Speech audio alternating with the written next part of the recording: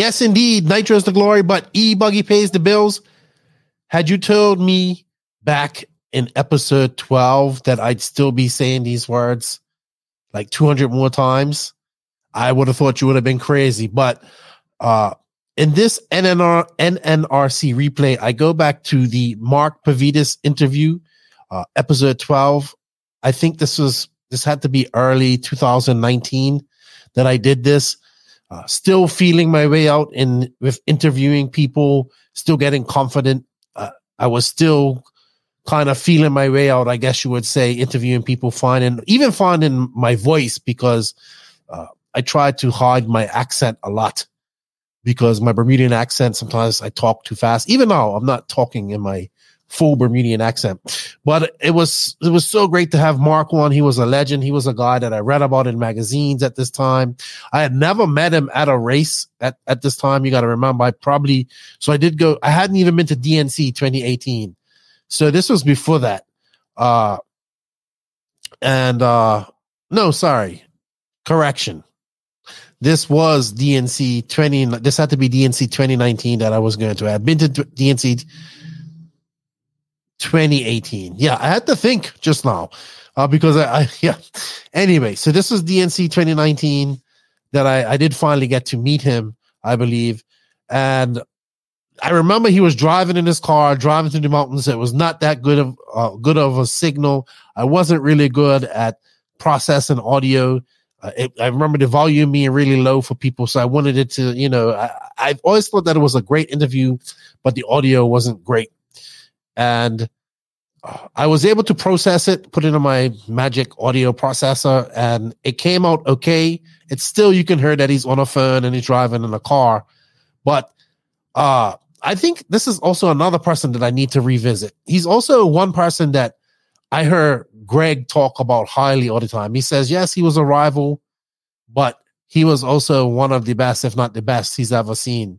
And you can hear, like, I got to see Greg and Mark interact at the recent Worlds in last year in Redovan, and you can see the mutual respect that they both had for each other, I think, after all these years.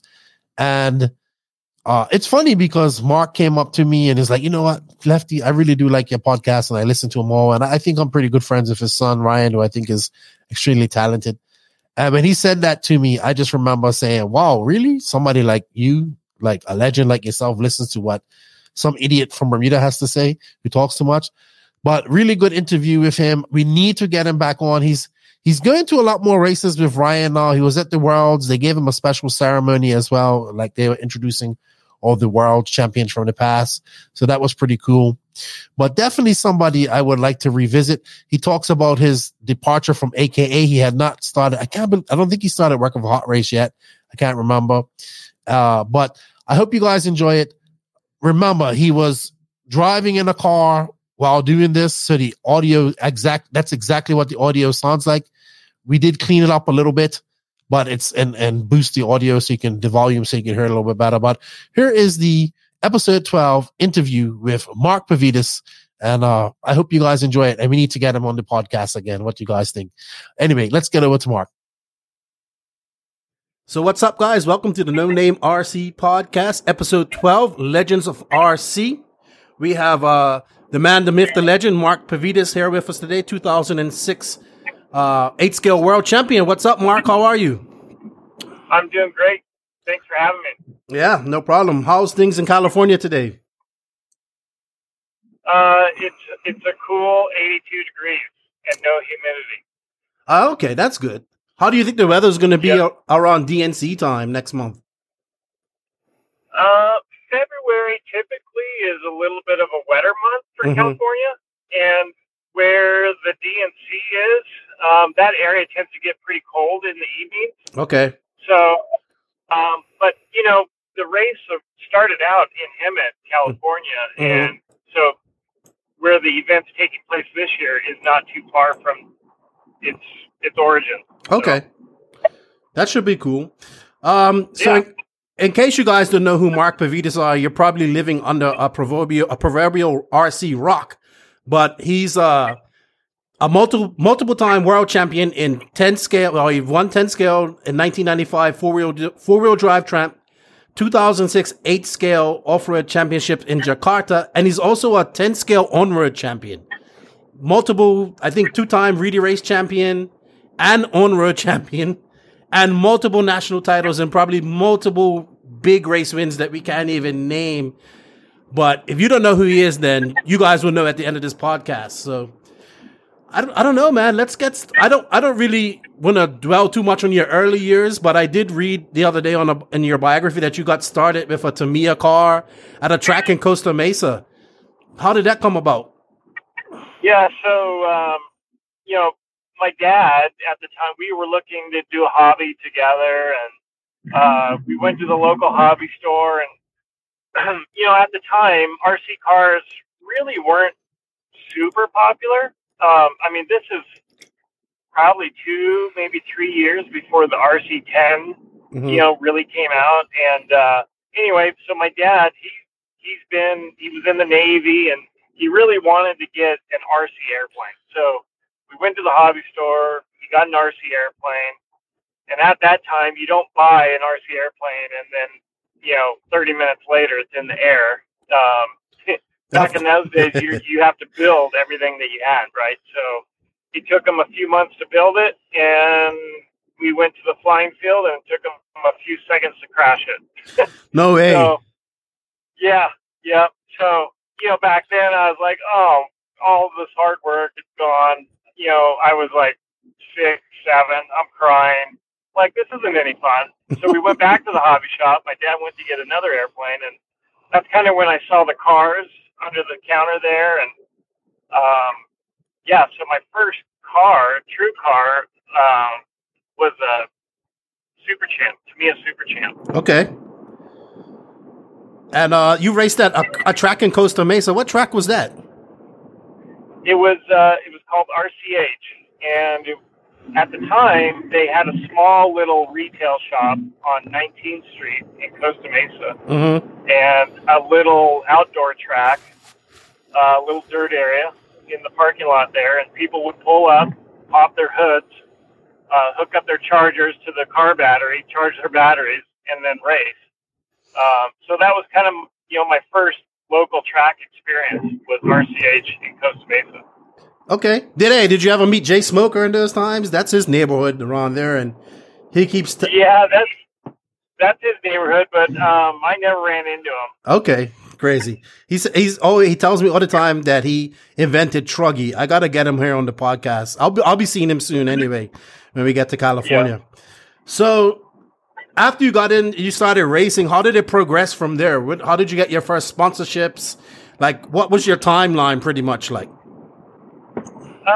I spent the first, I'd say probably 3 years, just kind of doing RC.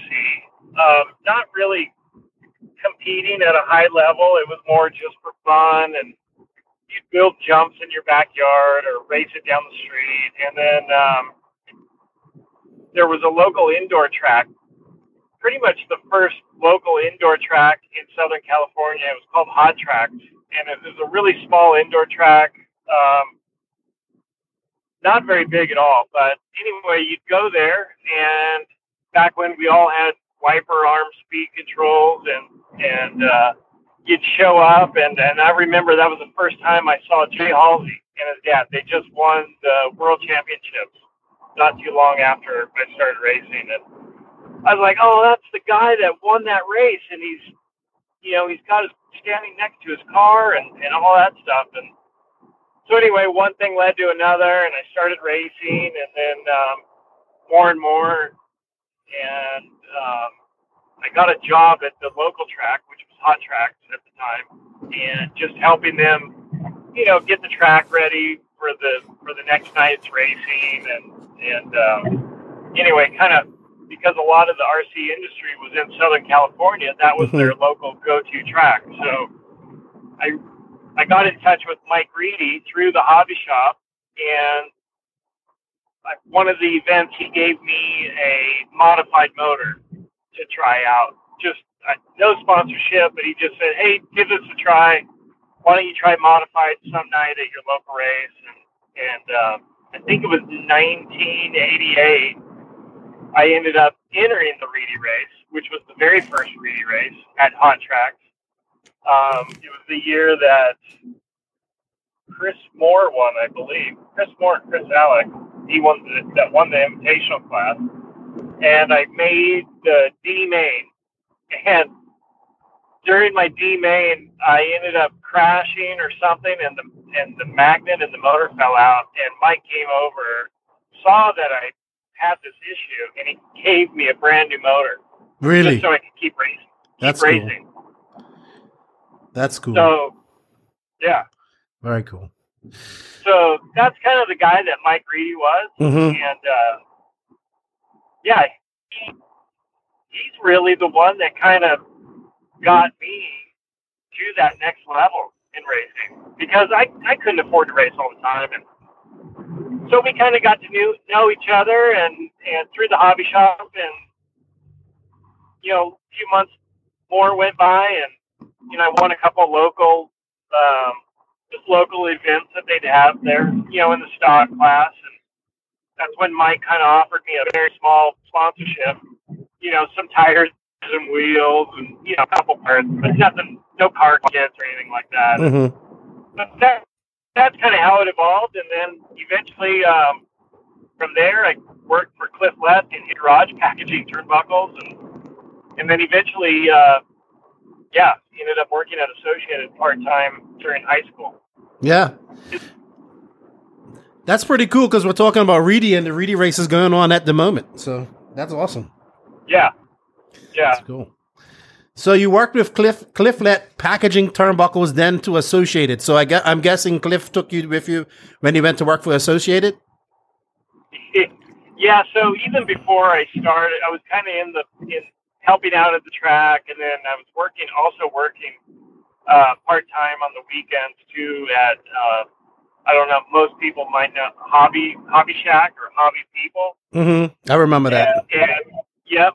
And they had a hobby store not too far from my house, so I went Hobby Shack, and then part-time at the RC track working, and then worked part-time in Cliff's garage packaging turnbuckles and bodies for RC Performance, and then started working part-time after school for Team Associated, which led to a full-time opportunity. Yeah. So what was your job description at Associated when you went full-time? Yeah. So when I started there, I was just more or less kind of helping Mike Reedy prepare motors and batteries for events that they were going to go to. And then once I got hired on full time, was kind of about the same time when we started going to more events.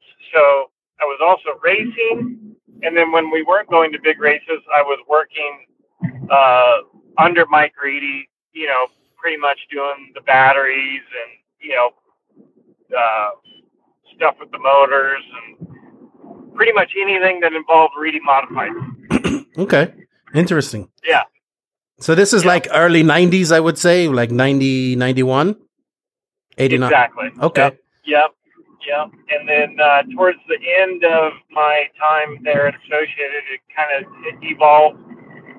Racing became more and more of a mainstay, and people were getting paid now to go race full time. So it became more of an R&D position towards the end of my time at working more under Cliff Lett at Associated.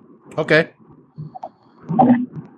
So now you're moving to, when you went from the R&D, when do you start becoming like Mark Pavidis professional racer? And that's your, like, pretty much your whole job. Yeah, I mean, I never, during my whole career, RC racing career, I never just RC raced. I always RC raced, and when I went back, I'm an employee at Associated.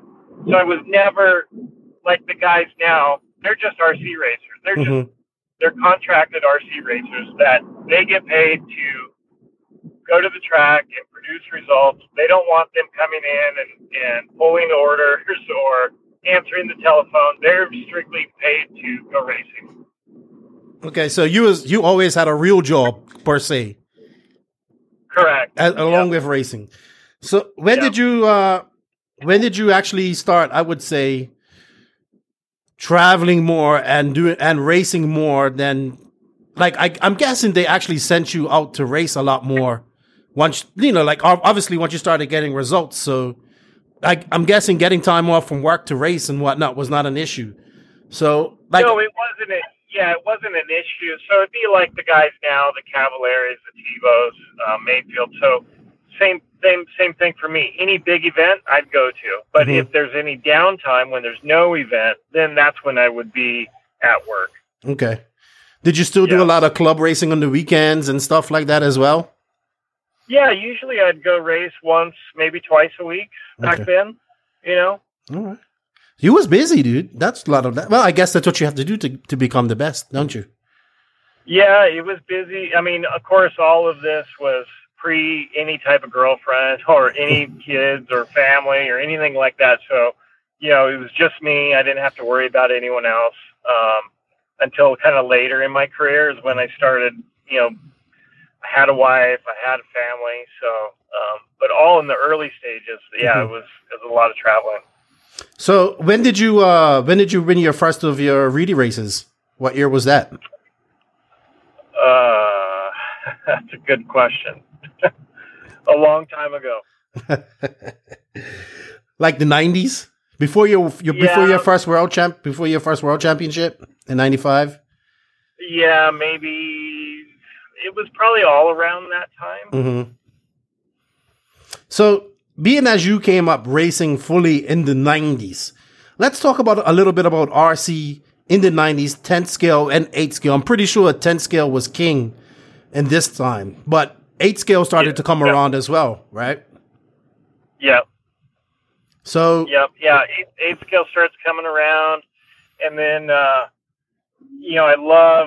love just the gas side of it, and I was never around it getting into the RC stuff just because it was always not very reliable. That was kind of the whole gas thing. That's what it was known for. It's cool, but yeah, it lasts 5 minutes or breaks down, but kind of about the time I was getting into it, it started to gain a lot of traction, and the cars were more reliable. The engines were really good. And you can go and compete at these races, and your stuff wasn't falling apart or shutting off. So it became really fun. It was a whole nother side of RC racing that I'd never seen before, and it really intrigued me. Yeah. What year was that? Was that when gas truck really started to take off? Because a lot of these guys, a lot of these guys that I talked to, I done one with Tebow. Degani always says it too. Like that's Saxton said it. It was like back then, 8th scale was second and gas truck was king. So very true. And it was like if you can wheel a gas truck with you guys, because you was like one of the names that was brought up as like one of the guys that were to beat back in the day. You, Matt Francis, obviously who else? I think Quartz was mentioned in there. A lot of the old school guys, Saxton. So when did that? I kind of asked this to Saxton too. When did the shift start ultimately from 10th scale to 8th scale predominantly? Like 10th scale gas truck, sorry. To 8th scale car. Back when gas trucks kind of was taking off, that's when the manufacturers, both Losi, Associated, and even Kyosho at the time, they were all producing these gas trucks or developing them, and they were all American made, at the time. So, except for the Kyosho one, but it really drove the companies here to have some type of gas off-road vehicle, and the U.S. companies, Losi or Associated, they didn't want to pursue the 8-scale market because it wasn't big enough. But at the time, you go to these big races and you just don't want to run one class. So what happened was we ended up getting a hold of the 8-scale manufacturer. And for me at the time, it was Mugen. And I got a hold of them, and, they don't know any of us over here at the time. And I said, hey, I'm Mark Pavidis. race here in the U.S., and they can barely understand me because I'm calling Japan. And they decided, okay, we'll send you something, and then their U.S. distribution was just starting up at the same time, so got a car, and yeah, so that's kind of how things kind of paralleled at the events, that I had a gas truck that was my main priority, and then this 8-scale car to kind of fill in the time, the downtime. What was your first Mugen car? Was it the Super Athlete? Yeah, Super Athlete. So the engine was on the other side and whatnot.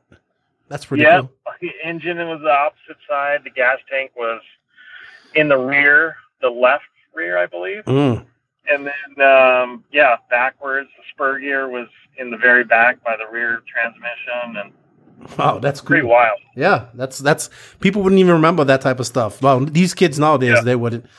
Did you even have a starter box back then, or do you have to bump start it? Yeah, it was a starter box. Okay. All right. Yeah. So as we progress into the 2000s, 10 scale starts to pretty much die, I would say. When would you say that 10 scale electric kind of just died? 10 scale electric? Yeah, it died for a while when 8 scale became king. I would like early 2000s. Yeah. It wasn't as popular as it was in the 90s, I would say. Yeah, I mean, I think a lot of it, the tracks were kind of in a limbo state. I mean, 8 scale at the time was just, it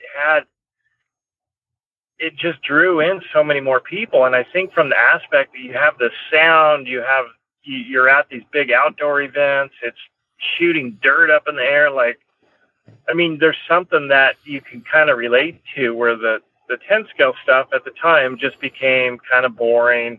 You have to cut the motor, the brushes, and all the work involved. Racing back then was a lot of work. Where you go 8 scale racing and you fill it up, you just keep running. And it wasn't until all the brushless stuff and lipo batteries in 10 scale really turned 10 scale around, but yeah, but like in the 2000s, I would say that's when truck started to die. Truggy took over, and then I mean, I would say, I would say from 2000 and I would say from when Richard had the Worlds in 2000 in Vegas up until it's still big. Somebody was arguing with me the other day, saying Nitro is dying, and I'm just like, no, I don't think it's dying. I just think e-buggy's growing, obviously because of lipo, like you said, lipo and brushless technology, and of course 10 scale. But Nitro is never going to die. Right. I don't think. So every event I've been to, I mean, it's hard to say, oh, Nitro's dead. I mean, a lot of it is just kind of due to the nature of the industry that we see, as far as sales go. But when you go to these events, I mean, they're all jam-packed. Mm-hmm. Crazy. It is. I mean, we're going after the SIC race was this weekend, and it had like 500 and something entries, but I would say maybe 350 people, I think it was there, close to that. So it's still really jam-packed. So after you left Mugen, then I'm taking it. Sorry, I'm just jumping back to 2000s and 8 scale. That's that was when you kind of went to Kyosho after Mugen was Kyosho, correct? Because it was only Mugen and Kyosho back in the day, really. Yeah. It was, end of the 90s, early 2000 there. I think the Worlds in Las Vegas was in 2000. So, that was kind of my first Worlds with a Kyosho car. Yeah. How did that go for you? It was good. I think we TQ'd every round of qualifying by either 6 to 10 seconds every round. And, it was the first time that the European drivers came over and kind of experienced a more American-style 1/8 scale world. Mm-hmm. So it really suited the U.S. type style driving. And then back then the top qualifier was direct into the final. So I didn't get to go on the track at all until the day of the final, until the final started. Really? And no practice? Yeah, no practice. And I think I got to run in one of the semi practices back then. Now that I think about it, but I didn't get to do any racing. It was a very limited amount of time on the track. And that kind of hurt me a little bit. And then it got into my head, and then, I got into the main started, and then just one mistake after another. And yeah, long story short, I think I finished fourth. Yeah. Well, that's not bad. I mean, fourth is still good, but obviously you wanted to win. That's the one Kanai won. Who was on the podium that year? Do you remember? I think it was Daniel Reckward and maybe Miguel Matias. Yeah. Maybe. Dude, Miguel's been racing forever too, dude. Jesus. Yeah. It's incredible. So, yeah, there's a lot of worlds where I've been extremely close, and it never happened. Yeah, how about Uruguay when Degani won? Yeah. I think he sabotaged me. Do tell me that story, because I like to bust his balls every once in a while. No, he drove good. I know everyone thinks Greg Degani, but, I mean, you know what? I mean, you can talk all the smack you want, but, I mean, he had his program down. I mean, he drove well. His car didn't fall apart. He was consistent. And in 8 scale, if you're consistent and you don't have any problems, your likelihood of doing well, I mean, you just raise the stakes. I mean, so that's what he did. He made sure that his car didn't fall apart, that his engine stayed running, and he stayed on all 4 tires. And that's what he did. And he did a really good job of doing it and ended up winning. Yeah. Everyone else had problems. Yeah. I remember watching that. Well, I shouldn't say watching. I remember getting live posts about that Worlds on the starting grid when you guys were down there. Yeah. It's pretty cool. So in 2004 was in Sweden. I should have done my research, but I can't remember where you finished there. I know that track was very difficult. I remember, lots of pebbles getting into flywheels. Guys had to put like Lexan shields on their chassis to stop that. And was that another one you felt that kind of got away? I can't remember if you. Yeah, a little bit. I think I finished fourth there too. But yeah, I mean, the one to beat was Michael Paulson. That was his home track, and that track layout at the time it stayed in. It never changed. It never varied. We went over to the warm-up to test on it, and it was a difficult track to go fast on because it was a very high-speed track.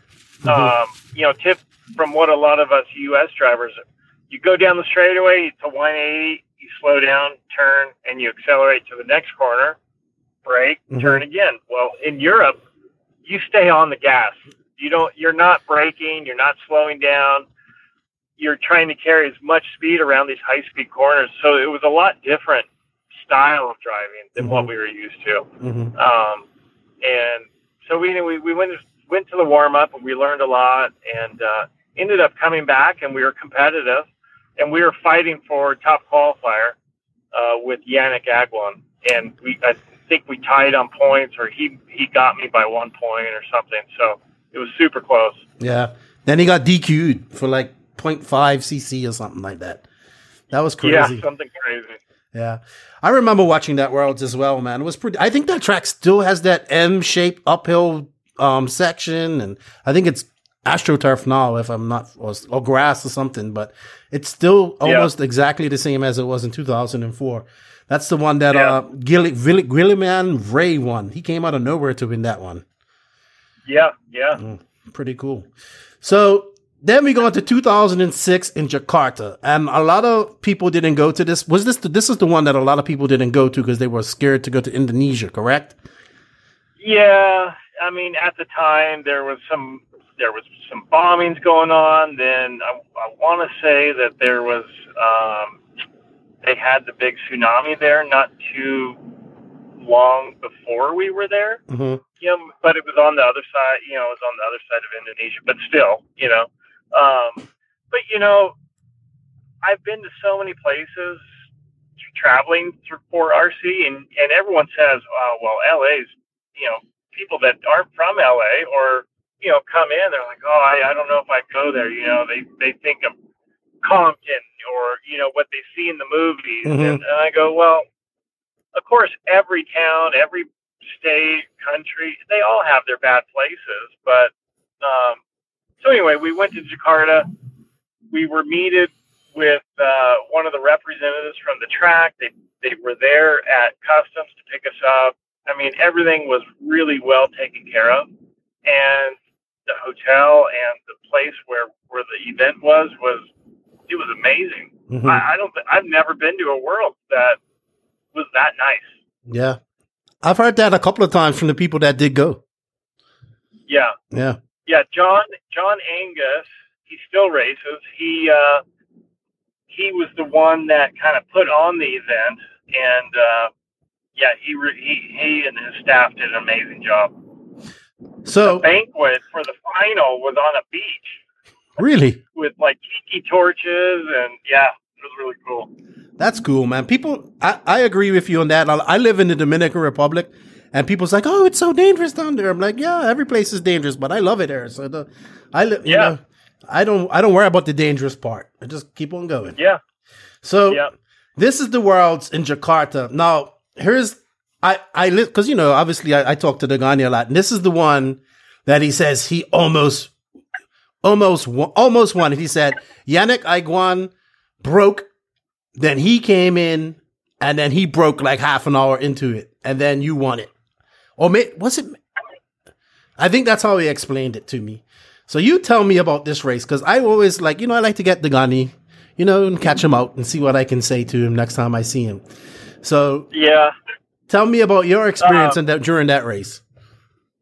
So that race, I was top qualifier. So, but then.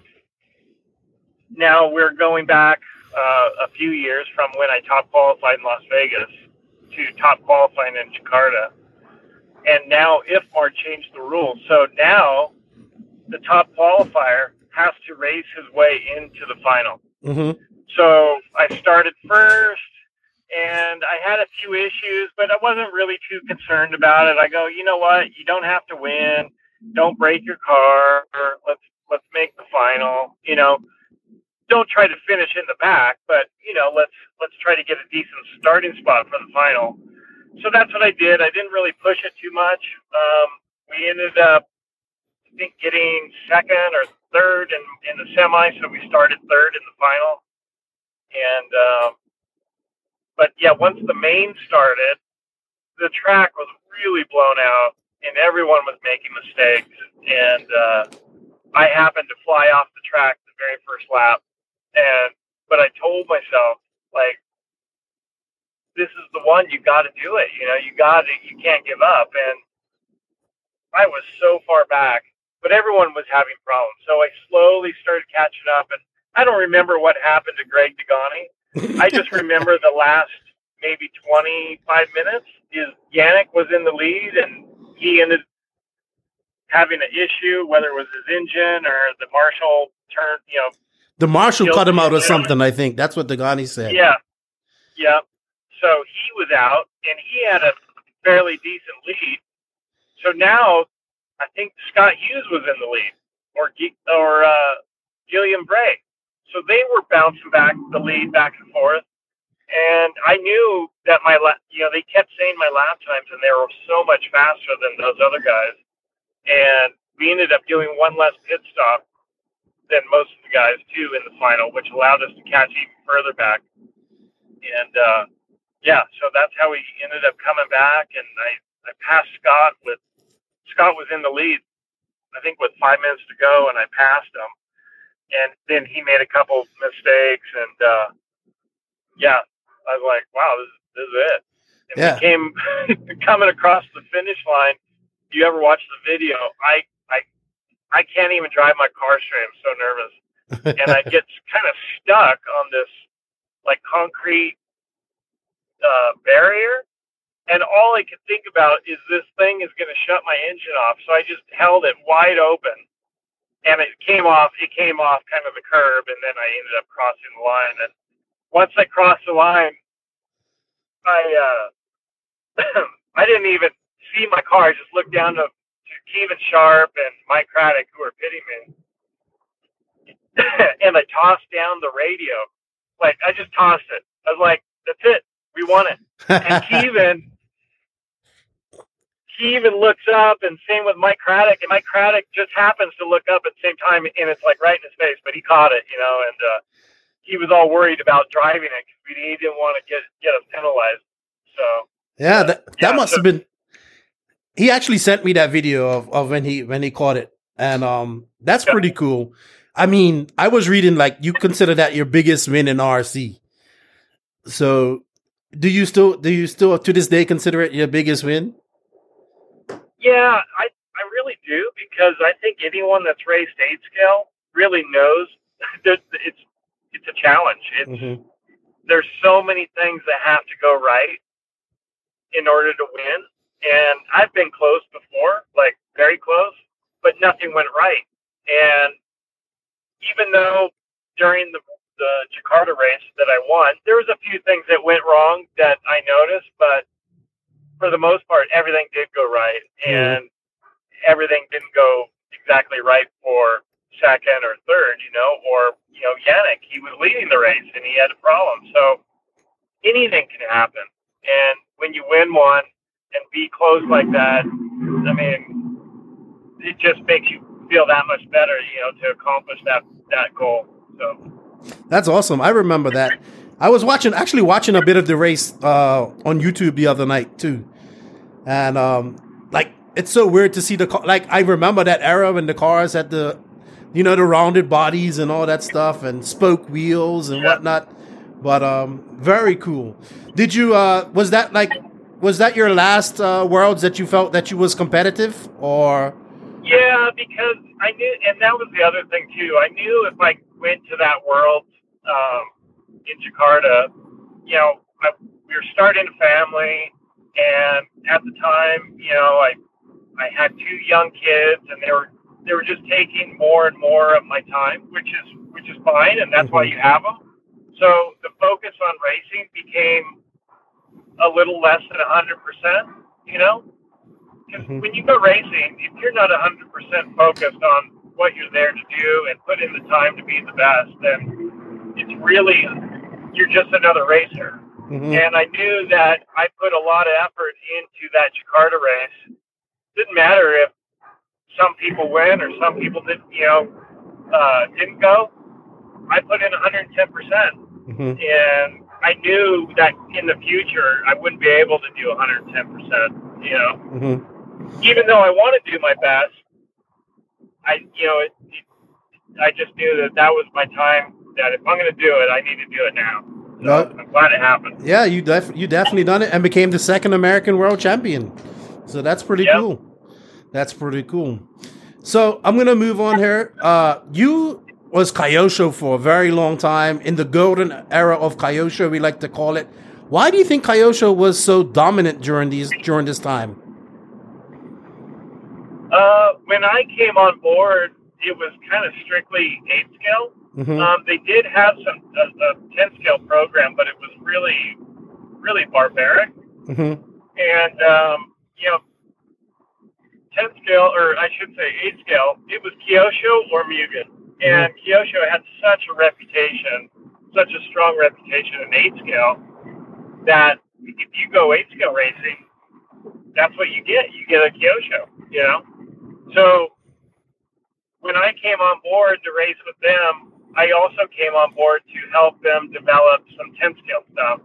So like the RB6, and then like some of the laser platforms, I worked closely with some of their designers and worked on those projects. Cool. So you was with Kyosho to what year? You started, I would say, what year did you start? Can you remember? Maybe 99. Okay, and when did that finish up? Oh, I'm not sure. Maybe 09 or 10, something like that. So why did your time at Kyosho end? You just wanted to move on or try something different? Yeah, so when I was running Kyosho, I was, I was working at Proline, and then I ended up leaving Proline and went to work for Kyosho. And at the time, Kyosho presented us an opportunity, hey, to start another brand, and the brand being AKA, which was under the Kyosho brand. So when I was working there, they ended up letting me go, along with Gil and everyone else, and that's when AKA became a separate entity from Kyosho. And that's when I decided, you know what, I don't really want to support Kyosho in a way that, since I'm not working for them, it kind of became two separate interests. Mm-hmm. So I wanted to keep it just very focused on just the brand AKA. Mm-hmm. And not so much on, do the Kyosho and I'll do the AK thing. So, I left Kyosho and then I went to go run Losi cars. Yeah. So, what? Yeah. How did that decision come about to go to TLR? Just at the time we had a good relationship with our distributors, and Horizon was a big part of AK, being a distributor of AK, and just a lot of the local guys in the area were running TLR, and it was just an easy fit. They were willing to help me, and we were willing to help their team, supply them with tires for testing and stuff like that. So it was a good fit for the time. Okay. And now you're retired somewhat, but still running Associated, correct? Yeah, so my role as a racer became more of a weekend racer, and my son's racing quite a bit now, mm-hmm. and trying to, he does quite well, but Associated offered him a really good opportunity with their vehicles, and it was hard for me I would like to see him kind of go back with Associated just because that's where I started, but they truly did offer him a good opportunity, and not to say Losi didn't, but it just seemed a better fit at the time. Okay. Cool. So we touched on a little bit on how AKA started, and your involvement in AKA through Kyosho, and then eventually you guys just formed. That's going to be one of my next questions. Is everyone thought you was an owner at AKA, but how come you wasn't? It's a difficult question. So when Kyosho owned AKA, and then the owner of Kyosho decided that, hey, we don't have the funds to keep AK going. It was only a year old, but they couldn't quite see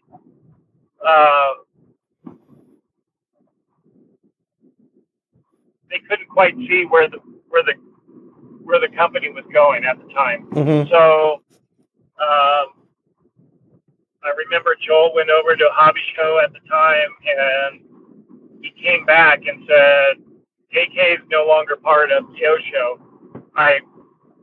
Myself and Gil purchased it away from Kyosho.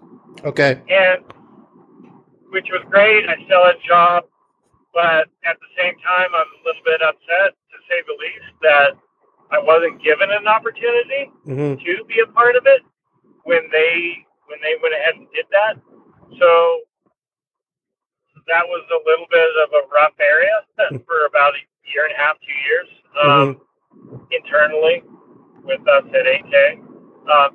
I thought, out of common respect, I think, because we all kind of started AK together, myself, Gil Losi, and Joel Johnson, that I would have been given an opportunity to do so.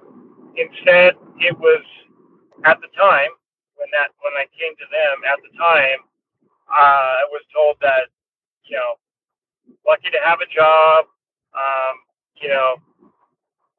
maybe down the road if you buy out someone's shares, something like that. So fast forward a few years later, and I met with Joel and Gil, and Pops offered me his share of AK, but at the time, I looked into it, and it wasn't exactly an equal share. It was part of their share, and there's some other reasons too that I didn't pursue it, which I'm glad I didn't. So yeah. How about your time there? I'm sure there was some good times. I mean, you guys developed some world championship tires. What did you learn there? Like, and just talk about the good times you did have at AKA. Yeah, no, I mean, to say it was horrible, I mean, that'd be lying. Yeah, for sure. We had some awesome times, and I think the most exciting part was taking something that was just on more or less an idea on a napkin and developing something here that was made locally in the U.S. and being able to compete against the companies that have been in business for a long time, the Pro Lines, the J Concepts, and basically kind of change the way that these companies market their product, the way that they look at the manufacturing side of their product, because we changed the packaging. At the time, everything was just coming in a bag with a little header card on the top. We were the first ones to do the printed packaging with the nice Ziploc sealed bag. We were the first ones to come out with the molded foam rubber inserts that you see in everyone else's tires now. We were the first ones to bring that to market. There was just a lot of little things, and that's what made AK very successful, especially in the 8-scale market. And, we ended up winning the first world championship with Cody King in Indonesia, in Thailand. And, yeah, it was fun. I mean, there was definitely some good times, for sure. What do you think, what was AKA's biggest influence on the tire game? Biggest influence.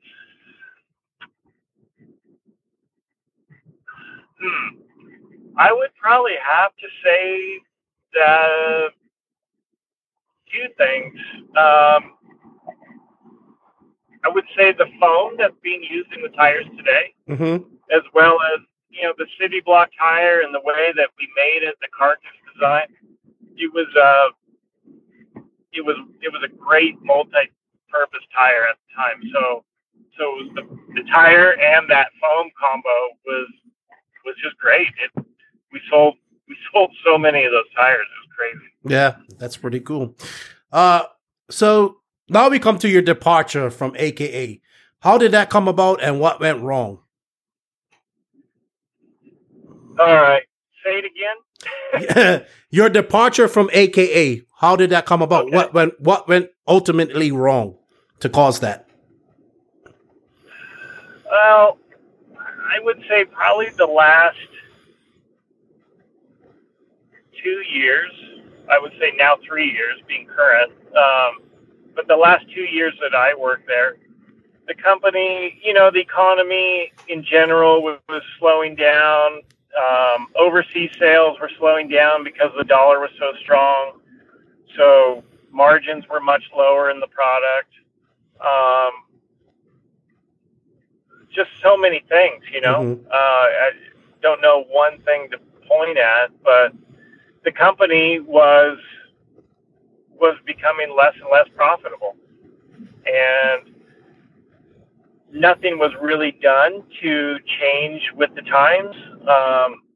There's that saying, the reason why the dinosaurs went extinct is because they didn't evolve. And when companies don't evolve with changing times, they go extinct, and it's very true.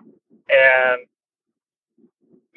to say that I wasn't looking for a job, I mean, you could see the writing on the wall, but I always thought that I would be there until the end, right? Of course, I wanted to have a plan B exit just in case. But yeah, so it was about a year or so ago. That's when Joel walked into my office and said, "Hey, we have to let you go." And I was like, "Okay." So I guess Really? no one else is going. Like I've been here from the beginning. There's no talk of decreasing salaries. There's no. We decided that we're going to let you go, and that's just not something we can do. So yeah, they let me go. Wow. Crazy. And yeah, so Joel was there to let me go. Gil, I never heard from Gil. Gil wasn't there. Pops wasn't there. Just Joel. Okay. So when he let me go, it was at the end of the day on a Friday, and I've never been out of a job or laid off or anything like that. So it was kind of an eye opener to me. I guess what was more of an eye opener to me is kind of the way that I was let go, being somebody that started the company. That hey, we want to offer you some type of severance package. You've been with us from day one. We want to make it right. It was never offered that way. And the reason why I say that is because we had two other employees that worked for us that did receive some type of severance package. Really? And they weren't, they weren't there. They weren't the high profile employee. I mean, yeah, Greg Hodap, he did a lot of work, and when he got let go, he got a severance. Kind of helped him out in between finding another job. And Brent Figge, he when he was gone, he got paid out on all of his vacation time. So, yeah. So when I got let go, I got my last paycheck, and that was it. Really? That must have been such a shock to you. So a lot of people don't know that, and so I wasn't very happy about it. Of course, I'm not crying to get my job back or anything like that, but I just wanted to know why it was taken that way, and so it was explained to me that the company has no money, and we have to make sure that the company stays around. And so anyway, that happened on a Friday. I called to speak with Joel on a Monday about some paperwork that I had to fill out being unemployed. And Joel wasn't in the office. He was on a vacation. Oh, wow. You must have been fuming. Yeah, I was upset. I would be upset. I would be upset. It's fine. He can go on vacation. I'm not saying he can't, but, this was the song and dance from the owners there is that, hey, we have no money. But don't tell me that and then go on vacation the week after, the following week that you let me go. Yeah. I mean, to me, it looks bad. Yeah, it's kind of like a slap in the face. Has no money. Yeah, a slap in the face. Yeah. The other slap in the face was like, hey, no type of severance or, exiting, payment or, just something to say, hey, look, you put in almost 10 years with us and helped us get off the ground. Mm-hmm. Here's a little bit of thanks as we let you go. I'm sorry it didn't work out. So, Wow. But unfortunately that wasn't the case. And, I ended up hiring an attorney to look at my case because, what AK did for 10 years was they used my name to market AK product, and I wasn't compensated. All I wanted was a job, and, I'm not that person, but, I have a family, and I thought it was worth something that I'm going to fight for. If they want to use my name, then you're going to pay me to use my name. Mm-hmm. And so I ended up giving Joel a cease and desist letter, and he offered to put a sticker over my name. Wow. Which to me wasn't the right thing to do. And we ended up working things out at the end, so I'm glad we could work on that. But yeah, I would say it didn't go the way that I got let go. I hope that it doesn't happen to anyone like that in our industry. I think, it's a small industry and we need to treat each other respectfully. Mm-hmm. And I think when Joel sat there and looked me in the eyes and let me go, okay, I accept that. But to me, I think Gil not being there is part of an owner, and because I work so closely with him, and to not be there, not call me, to me really showed the person that he is. Mm-hmm. And it's fine if you want to come on here and have a different story, but that's the way it happened. And I ended up doing some side work a few weeks later for one of our vendors, completely non-RC related. But they were in the rubber industry, and I ended up doing some side work for them. And Gil found out about it, and he texted me about 2 weeks later after I was let go from AK, and offered me some side work if I ever needed it to do some side work for AK. Mm-hmm. So, yeah.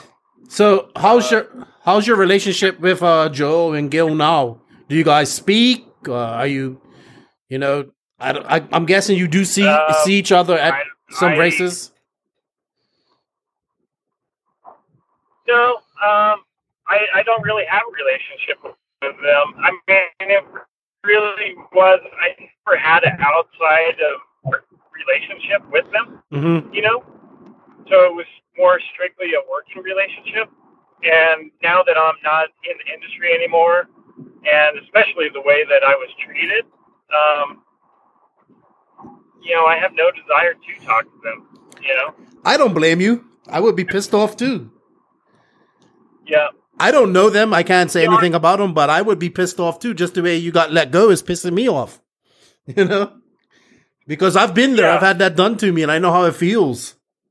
Yeah, it sucks. Yeah. It really sucks. And, a lot of people, they don't know that. They just see the other side of it. And, I think it's common courtesy if I did find another job. Hey, Joel, hey, Gil, I'm going to give you a 2-week notice.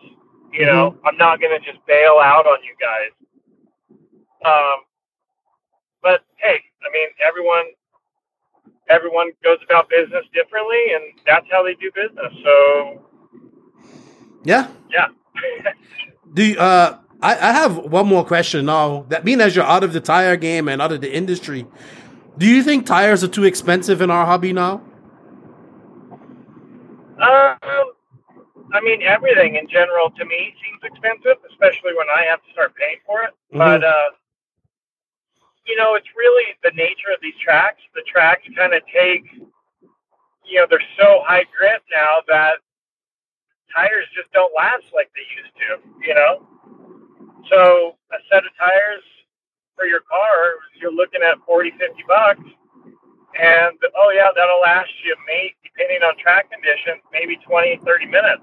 Depends. Just depends where you go. But it's hard. It's hard with producing stuff. I mean, everyone's got to make some money. Mm-hmm. Companies have buildings that they have to pay for, employees that they have to feed. It's tough. I get it. But mm-hmm. At the end of the day, the price is what it is. And you truly do get what you pay for. Yeah. And all these tire manufacturers now are really making good products. And it's hard. It's hard to say, I think it's the track. I wouldn't say it is the track. Yeah, I think it comes down to that. People want high traction. They want smooth. They don't want to get their cars dirty. I used to always say back in the day, you could run I could run a whole race weekend with a set of crime fighters, on a loamy track that got blown out, and it worked fine. Now you need one runs, and it's insane, the amount of tires and the amount of money I see people putting into tires to race. It's crazy. It's insane. But you want to go fast, you need to have good tires, don't you? Yep. So, and now that I'm not with AK, my relationship with Proline has really grown, and I'm happy with that. That we kind of came back together, and leaving Proline was honestly one of the hardest things I've ever had to do, Mm-hmm. with the exception of getting divorced. I mean, Proline was like family to me, and to leave. So going back to Proline has done what for you, Mark? Yeah. So yeah, I've got, since I left AK, I've established a good working relationship with Proline. Mm-hmm. It was hard leaving Proline, to say the least. I was, one of the hardest things I've ever had to do. So to be back with Proline and Kim and Todd, I'm happy that my son can be racing with Proline and be supported by them. That's cool. So, life after RC, what are you doing now? So, when I got let go, I let everyone know, hey, on Facebook or when social media, either at AK, and if they need to reach me, they can reach me here or by my phone. And this one friend, I should say, more or less, that I got to know through RC. He RC'd a little bit, but he owned this company that took Mercedes Sprinter vans and converted them into these ultra high-end outdoor adventure vans. Mm-hmm. And so it was a really good fit. They offered me a good position and, a design customer relationship role. And so I've been there just over a year now. And wow, their business is just booming. The whole van life experience is pretty crazy. Yeah, Alex Morelli that owns NDRC has one of those Mercedes box vans, and he had it at the Nationals, and he had that thing on all day, every day. It was pimped out in there. I went in there and saw it. He had the air conditioner on. It was really nice. So I'm glad you're enjoying that, and doing the van life and whatnot. But do you still get a chance to enjoy RC any? Yeah, so now I'm a little more, I don't take time off to go do it. Obviously, I only have so much vacation time, and I want to spend that, with my family and not so do it at the RC track. So if you do see me at the RC track, it's more of on the local level. So, I'll probably stop by DNC and say hi to everybody and kind of hang out there. Mm-hmm. But as far as taking time to go to these events, probably not. Yeah. Do you do you go to support Ryan as well, or is he pretty much learned how to do this on his own now? Yeah, he's learned how to do it on his own. He's been self-supporting his own events, and that's what I wanted him to learn anyway. Mm-hmm. Not that I don't want to be there supporting him, but if I'm doing all the work for him, he doesn't learn anything. Right. So, do you want him to follow in your footsteps in the industry? Ryan is so much. I know every parent probably says their kid's so much smarter than the next kid. But Ryan really is a bright kid. He's in AP classes at school and math. The math side of it, I would say he does have to work at it, but it does come easier than it did for me. Mm-hmm. And the amount of math he's doing, he's at the highest level in math, and he's only a junior right now. So, which he has one more year left in high school. So, I mean, he's pretty gifted as far as that goes. So I'd like to see him in some type of engineering role but at the end of the day, I'm going to try to support him in whatever he decides to do. And, hopefully steer him in the right direction and guide where I can. Okay. That's cool. Would you, I'm sure he's watched you and he's learned a lot from you as well, and how to maneuver throughout the industry as well. So, I guess it's kind of hard being the son of you. Your name is, well known within the industry. So like everybody's going to say, yeah, that's Ryan Pavidis, Mark's son. So he's kind of got to break out and make his own way as well, too. Right. Yeah. Yeah. So, Yeah, at first we started off with a similar paint scheme, like, oh, look, it's kind of similar, but we changed. But now he's kind of determined that he wants his own paint scheme and his own colors, and which is good. He's self-identifying himself, and he's also self-identifying himself at the racetrack with his own race results. So it's good. Okay.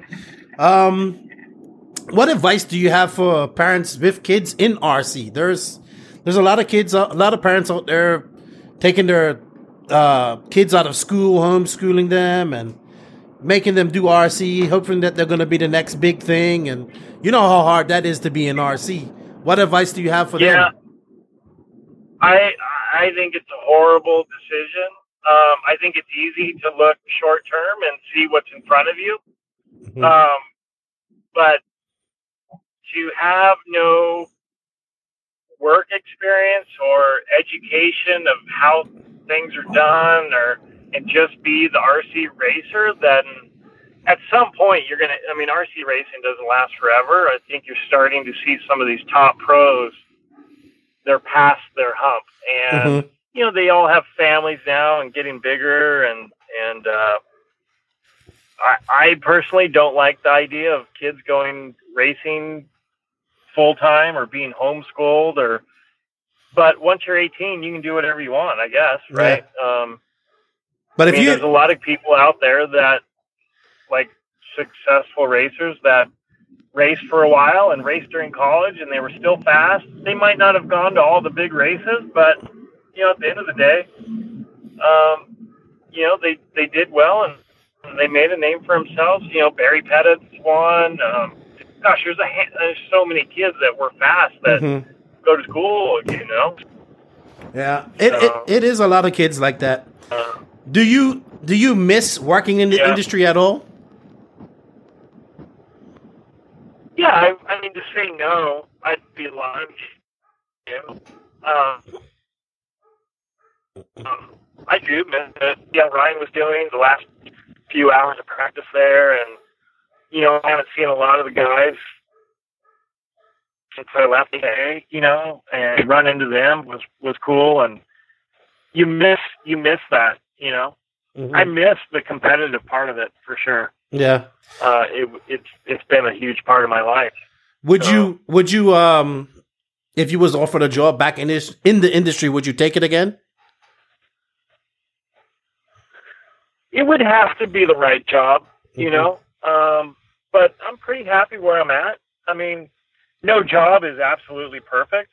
They all have their issues, but yeah. Okay. It's possible. I wouldn't count it out, but anything's possible, dude. I always say Dagani was really smart. He did it as a pro racer, but he also had a backup job at the same time outside of RC. So, right. Doing his clock repairs or whatever he does, which is pretty cool too. Right. All right. I know you're almost home. So, and the internet's getting a little bit wonky. But what about the state of RC? Having worked in the industry, I'm a big proponent of RCGP. What do you think about something like RCGP? Do you think it's needed in the industry?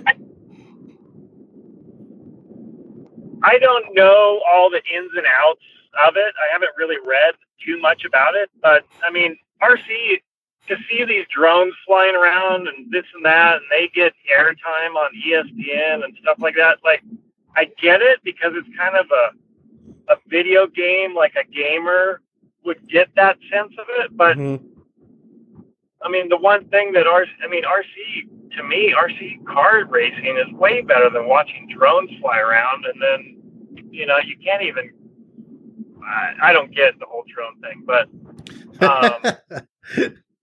I get it from the aspect that it's cool, like when you're watching it in the headset or whatever, but to watch them race, like, I don't get it,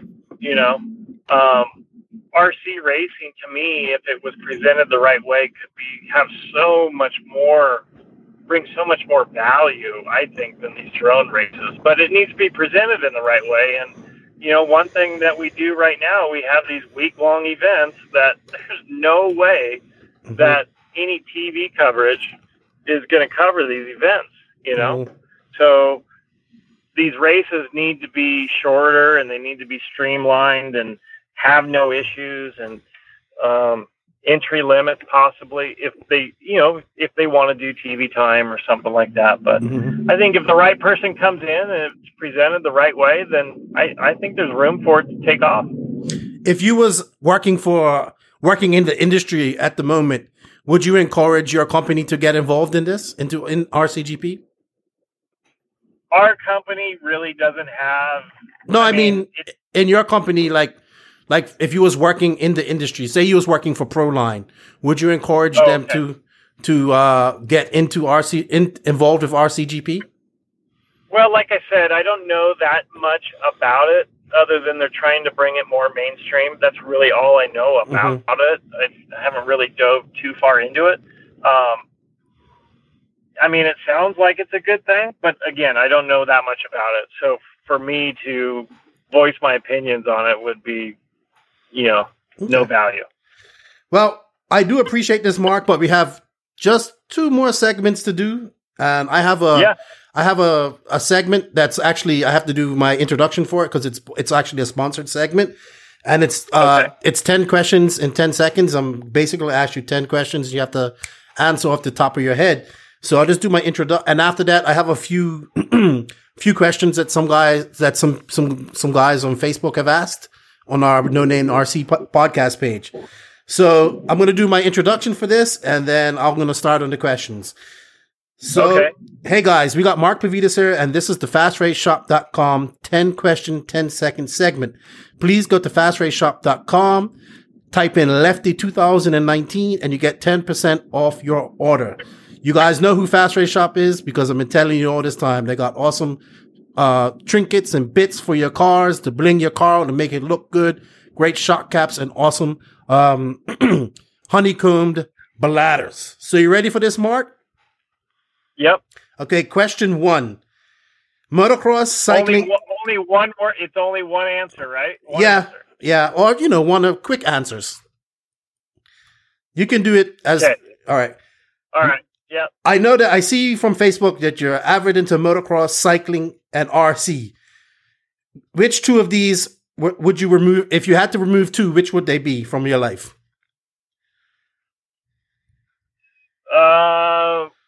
Remove 2? Yeah, if you only had to stick with one of those three hobbies, what would you stick with? I would probably keep cycling and remove motocross and RC. The reason is cycling is just a lot more of a healthier sport. Mm-hmm. Okay.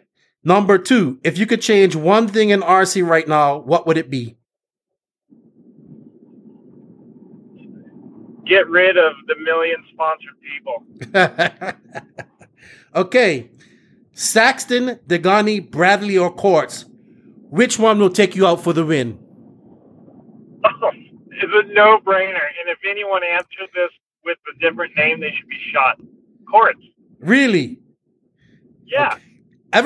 Everybody says Saxton used to take guys out. Oh, no. Courts. Okay. Courts. All right. So I know you don't know too much about RCGP, but basically it's like 2-man teams. So if you had an RC company and you was going to enter a team in RCGP, what 2 drivers, past or present, would they be? Which 2 drivers would you put in there? I would say an RCGP just for 8 scale. Yeah, it's just rate scale and it's just a 2-man team. I'm going to go with myself. Mm-hmm. And can I pick myself? Yeah, you can. Okay. Myself and let's see. Yeah, I'll go with Saxton. I'll pick Saxton. All right, cool. Number 5. If you did not live in America, where would you be living? Oh my gosh. Why are these questions so hard? Um,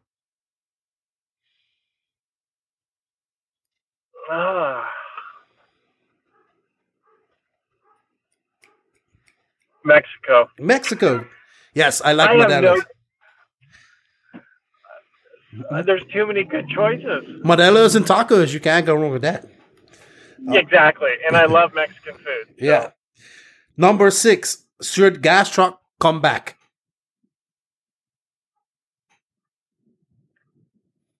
No. Okay. Number 7. What class of RC would you like to see Ryan focus on?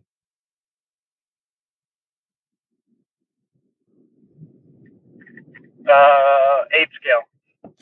Okay, and number 8.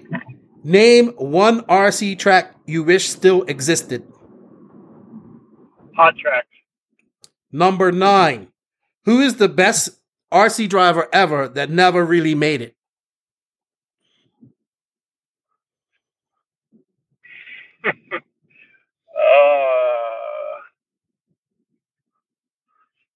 When you say made it, Like became a professional and won and basically done what you guys done. There's lots of guys that have had talent, but there's lots of guys that haven't fulfilled that talent. Who was the most talented guy that never made it? I would say, I mean, not that this person was, I mean, granted, he was super talented, but I think he really worked hard. It would have to be Chad Bradley. Yeah. He worked really hard. He did a lot of testing and practicing, and he just never got that big win. Mm-hmm. Yeah, that's true. I could say that. I would agree with that. And number 10, the best 8-scale car you've ever had. You've ever raced. Yeah, Kyosho. Really? Which one? Well, I mean, of course, my World's car. I mean, you go back to then, and I mean, without that car, I can't win the world. So that has to be the best car. Okay. Now, I have a few questions from some of our followers on our Facebook page. So I'm going to just go through them really quick. So I know you got to get home. You want to relax. Okay. Aaron Klein says, your biggest rival of all time? Brian Kinwald. Okay. Justin Mann says, ask me to ask you about blowing chunks in my Rhino. Oh, that was his fault. No, he took me on a ride Thanksgiving when we were at the desert, and I had too much to drink, and he finished me off. Mick Craddock asked about skateboarding at his house. Oh God, that probably don't sound too good. Like it happened. So I went over to England to do AK did a weekend event in England where AK had a control tire. It was just more of a low key, but a lot of top racers went. They used a control tire for 8 scale. And then the following, after that event was over, I spent a week and I traveled to a couple different tracks, working on carpet and AstroTurf tires for AK. And during that time I was there, I was staying with Mick and Michelle at their house, and they tried to poison me one night drinking, and they did a good job. And then I tried to ride a skateboard down their stairs in the backyard. Oh, that couldn't have ended too good. You must have felt that in the morning. No.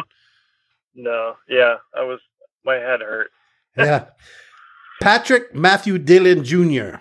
Do you still have your world's winning car hanging on a wall or in a trophy case? He actually has 2 questions. And he goes, was the Magnesium Head OS motor your favorite motor of all time? The engine was, but not the Magnesium Head. Okay. S.J. Shatler, who's a JQ guy over in the UK, he says, if you was going to spend your own money on a car, what would you buy right now? On a real car? No, on an 8-scale car. No, RC car. Yeah. On an 8-scale car, I'd say the Associated car. Yeah. You know, I built it. Quality is really good. The ease of maintenance is really nice. And those are all things that you need to consider when you purchase a car. So I think Associated did a really good job on their 8-scale car. Yeah. Quick access diffs and whatnot. That's pretty cool. I like that. Yeah. I like that. Last question. Ken Spencer, do pros modify their engines or do they run them straight out of the box? I'm guessing he's asking if there are modified engines for pro guys. No, I mean, the stuff that we get, the sponsored guys get from OS, my stuff came directly from Japan, and it didn't even come broke in. They send you pretty much the same stuff they're sending everyone else, just you're breaking it in maybe different than the next guy. So yeah, it's all stuff you can get off the shelf. Cool. Well, man, I appreciate your time. Are you going to get down and watch Ryan race live this weekend? Yeah, I'm going to get down there on Sunday and cheer him on, and hopefully he can make it into the final. There's a lot of fast guys in that open class, but that's how you get faster. Yeah, for sure. He's putting in the work. Too bad him and Max can't have another rematch this year from DNC. They actually it was so funny watching them. Like, they just finished racing and they were like playing around in the pits afterwards. Like, I was like, so crazy. I wish we could all be kids again like that, So yeah. But thank you for your time, bud. It was actually very interesting to talk to you. I've never talked to you before. I'm glad we got to hear your side of the AKA debacle. I guess I'll call that. And you have a good weekend. And I wish Ryan really good luck at Reedy this weekend. Yeah, Keenan, I really appreciate you allowing me to come on your show and go over the different subjects and bring back a lot of these memories, both good and bad. Yeah, I appreciate your time, man. Truly. Good. Okay, well, I'll probably see you at DNC, man. That'd be awesome. Yeah, I'll stop by and I'll say hi. All right, have a good evening. Thank you for. Maybe I'll drive a van, one of our $200,000 vans out there. That would be cool. I would. It probably need some heating or air conditioning at some point. So.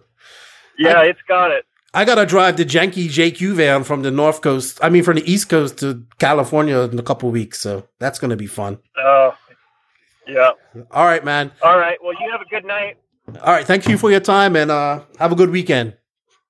All right, Keenan. Okay. Bye-bye.